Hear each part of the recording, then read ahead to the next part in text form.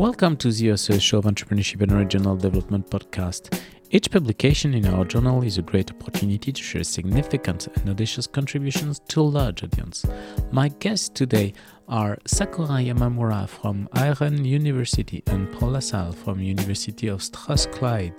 They published an article entitled Intersecting Where: The Multiscalar Contextual Embeddedness of Intersectional Entrepreneurs. It has been published in Entrepreneurship and Regional Development, a journal edited by Taylor and Francis. Can you tell us what is the origin of your paper? Why have you decided to address this particular topic? And what is the question you aim to answer? So the paper is seeking to explore the complex and specific issue faced and experienced by intersectional entrepreneurs. Intersectional entrepreneurs being people who are, in this specific case, LGBT persons plus who are also at the same time migrant. And the problem about intersectionality in entrepreneurship has been that this particular gender perspective has been quite much, not ignored, but is a little prevented, I would say. And also the question about intersectionality has not yet been sufficiently answered. So this was the first contribution, but the second one we're doing in that paper is also to embed the experience of these intersectional entrepreneurs into a spatial view of entrepreneurship. So this is the second gap we're addressing, which is in terms of thinking about the spatial contextual embedding of migrant LGBT plus entrepreneurs beyond views that are, like, for example, mixed embeddedness, which are taking on one side the networks and embeddedness in institution. So we go a bit beyond that by having a spatial and multiscalar perspective of entrepreneurship. So in that contextualized view of entrepreneurship, we adopt a multiscalar view whereby the different levels have been studied in our study. As you'll see later, there's quite a few different methodologies that we'll be using. Because the rural aspect, for example, the rural and urban are both considered. At the moment, they have been mostly addressed either from women entrepreneur on one side or for ethnic minority on the other side. But the intersectional dimension of this embeddedness has not been yet explored. Maybe to the spatial side too. I'm a geographer, so I have to add something to that part too. And these debates on spatial contextualization in entrepreneurship has not been really properly conceptualized yet. And that is why we wanted to write a paper that goes back into looking what exactly are these spatial contexts that are mentioned everywhere, but still most of the case studies focus only on one specific spatial context. So we wanted to give a different take to show how much any entrepreneurship basically is embedded in multiple layers of spatial contexts. So yeah, to complement that in terms of the gaps, we saw that not only we want to contextualize the experience of this entrepreneur in one particular location or in one particular sector, but really want to contextualize the experience overall in all the different layers that play a role at the same time. What are the main contributions of your paper? Okay, this is always the important question in academia, and I would say it's offering a spatially contextual perspective of entrepreneurial diversity. And I would also add that the whole debate on also intersectionality and entrepreneurship has been having this gender perspective and looking at women and ethnic minorities or migrants, but this gender perspective has been quite binary, and we wanted to break that approach to really bring LGBTIQ persons in, and also looking at the migrant part in that kind of intersection too. I think that's a very important contribution. So to develop that, as mentioned earlier, we bring a contextualized multiscalar embeddedness, which covers all these geographical, administrative, political level in which the entrepreneurs are acting, but also the markets which they are identifying and reacting to and enacting opportunities within. And so, talking about that, I would definitely say that whereas other studies tend to look at specific, for example, rural contexts, we want to show how much this scalarity is basically at any point there. So entrepreneurs, be it migrant entrepreneurs and LGBT persons or any other, they are embedded in this spatial context of supranational, national, regional context, as well as also within the regional in different inter-urban contexts, and even within cities there are these different neighborhoods, so intra-urban differences of space. That's something that we're really trying to push forward as an agenda on this multiscalarity of embeddedness. And quite important also to understand the marginalizations and what actually intersectionality was about or is about these challenges and, well, let's call it by its name, discrimination that people are facing, and specific ones as intersectional entrepreneurs and minorities. And that's something that we try to show by giving this conceptual framework to look into these phenomena. And just to take example to really illustrate those contributions, if we look at the national level of policy, which is one of the most explored area in terms of minority support in entrepreneurship, we identified in different national contexts policy that are either supporting women into entering entrepreneurship or into growth in entrepreneurship, or migrant entrepreneurs, but there's very rarely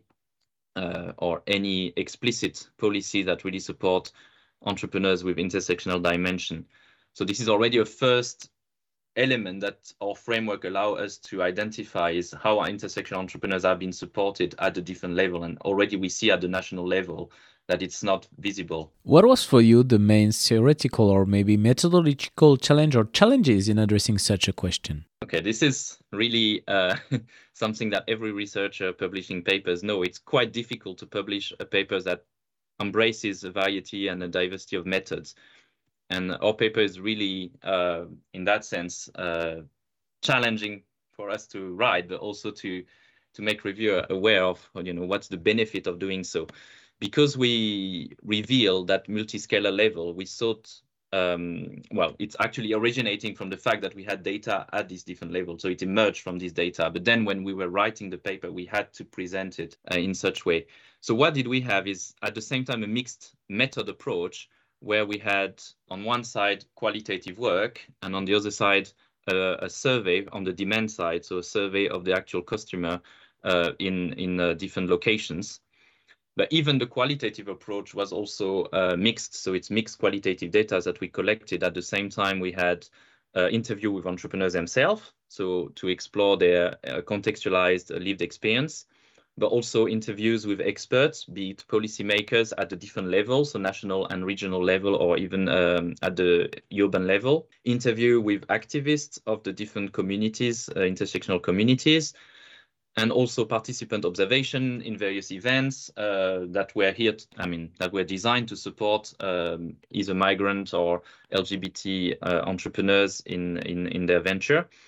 So we triangulated those qualitative data at a different level, but also had the demand side survey, which is a very unique and novel survey on customer base, to really see whether this more entrepreneurial aspect, so the opportunity aspect, was already existent and actually could meet a particular demand. So this was the first challenge, to combine all this mixed method and quali and quanti, but also having mixed qualitative data collection, which allow for a better triangulation to really, really understand and capture that embedded experience of the intersectional entrepreneurs at this different scalar level. Then comes with the practical issue of convincing reviewers of such a complex mixed method, which I believe most scholars will know how difficult it is to come into this dialogue and to convince that this mixed method, which is quite extraordinary, is still helpful to really understand what is happening, and also to explain the multi-locational approach. This is something where there was a lot of debates, to be honest, but still it worked out very well, I believe. And the other second challenge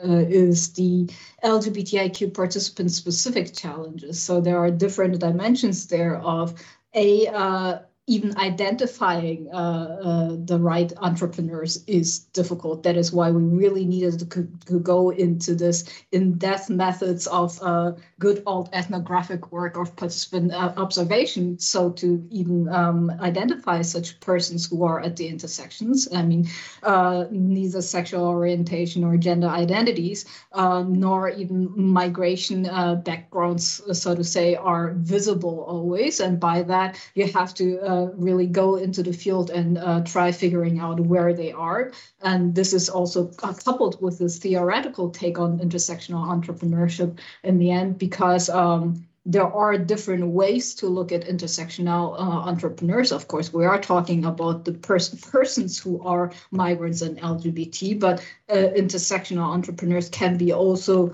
understood as those people who actually provide services and products for such a group that could be part of the entrepreneurship too. And to really understand these diversity of intersectional entrepreneurship was, I would say, quite both a theoretical, conceptual, as well as methodological, and very much in a practical sense, a big challenge.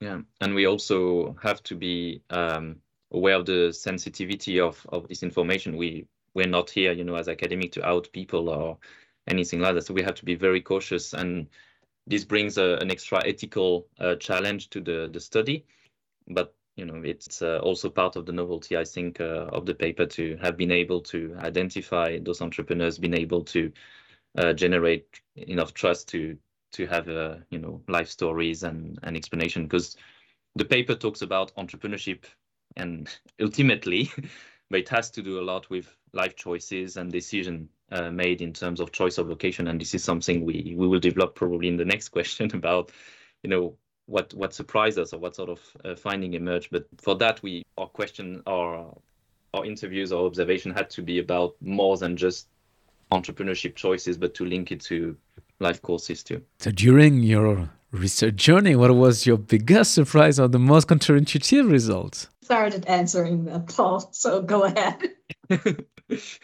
Yeah, I sort of started to mention that actually after a few years between data collection and writing, sometimes we don't remember what surprised us, but clearly the main surprise, I think, was the consideration of what is favorable for entrepreneurs, and especially what are favorable location to move into.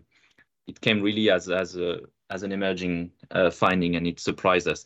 And the first aspect was at the interurban level of the choice of city to which they would move. So in their life course explanation, it was quite clear that the rural environment was rarely conducive, both of entrepreneurial activity, but also of acceptance in the local society, which caused problem for and discrimination for their own lives, but also in terms of entrepreneurial activity, it's really limiting the market, which is an issue that any entrepreneur face, but it's even more important and stressful in many ways for intersectional entrepreneurs. So the assumption we could have had was that cities with highest GDP per capita or more developed economies, and also cities with highest foreign-born population, would actually be the best choice for these entrepreneurs to move into. And actually what we found is it's not the case. They were more favoring cities which had a combination of higher share also of ethnic minority population and also of LGBTIQ friendly environment. So it's really revealed to us the importance of looking at the actual characteristics of the urban environment, just beyond the statistic of, let's say, diversity in the broad sense, saying more migrant, more foreign-born population would be a more open environment for intersectional entrepreneurs. And this was not the case. So this really was the main surprise in terms of, whilst adopting an intersectional lens, we had to account for the complexity of this diversity into the assessments that they had of the location to move into, but also the market potential that they saw in this location by considering both the gender, ethnic and the ethnic diversity among the different cities when they made the choice to move.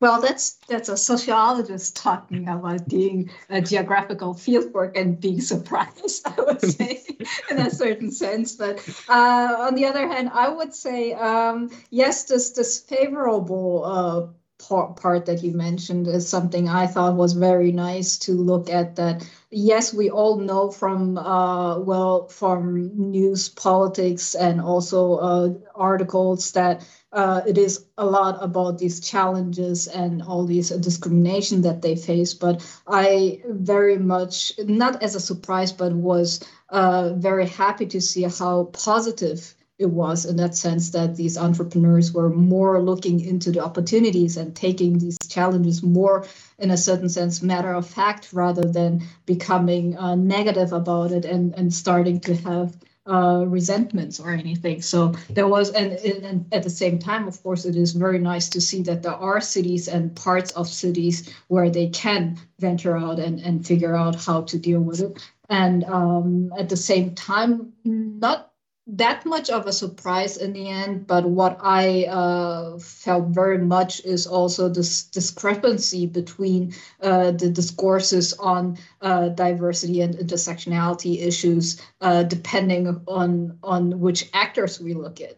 So all these policymakers and politicians do talk about, how difficult it is with integration issues, how complex it is with intersectionality and all these terminologies, but the lived experience is something that is can be quite far off from all these debates, theoretical debates in that sense, and also to see what kind of stance the activists were having on it, and all these complexity, as Paul has mentioned already, is something not the biggest, but still it's important, I think, to do empirical field work to understand this complexity and to be surprised by different perspectives there. What are the main implications of your work for entrepreneurs, managers, policymakers, practitioners in general? Should I start?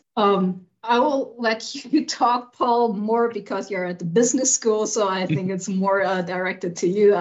But still, I think to realize at all that there is this multi-scalar embeddedness in raising particular challenges, I think that's something very important to have as an agenda out there for entrepreneurs and also practitioners, policymakers to understand, because at the end of the day, as entrepreneur, you have to navigate at these different levels anytime you start a business. And at the same time, practitioners and also policymakers have to provide support and opportunities which are at different policy levels and different spatial contexts. And that's something to I think, figure out. And also, as a geographer, of course, I want to stress the fact how important it is to understand the geography and this social scientific context that goes with it, to really embed whatever policies you're coming up with and strategies that you have to come up with. So the rest is yours, Paul. So yeah, to just build on that on a more practical side of, what it means for entrepreneurs, this realization that Sakura mentioned is quite important, because in the fieldwork it was not necessarily conscious the choices of which niche market to target. I mean, of course, they were conscious decisions, but the fact that different locations were balanced was not necessarily a conscious choice, or at least it emerged during the interviews that they had made those choices retrospectively. So the first thing is really that realization of the different level of support, the different also market opportunities that are out there in the different intra-urban levels, so which different neighborhood, but also which different niche and which different markets are available for entrepreneurs. And the second part, and I think this is probably even of a stronger practical contribution of the paper, is really in terms of providing support. What we observed from the very beginning, from the literature and from what policymakers are actually putting in place, the support is very much monodimensional and supporting one particular type of entrepreneur. So, for example, women in business or migrant or ethnic minorities, but there's very little consideration of the intersection of those different support policy and what's really needed.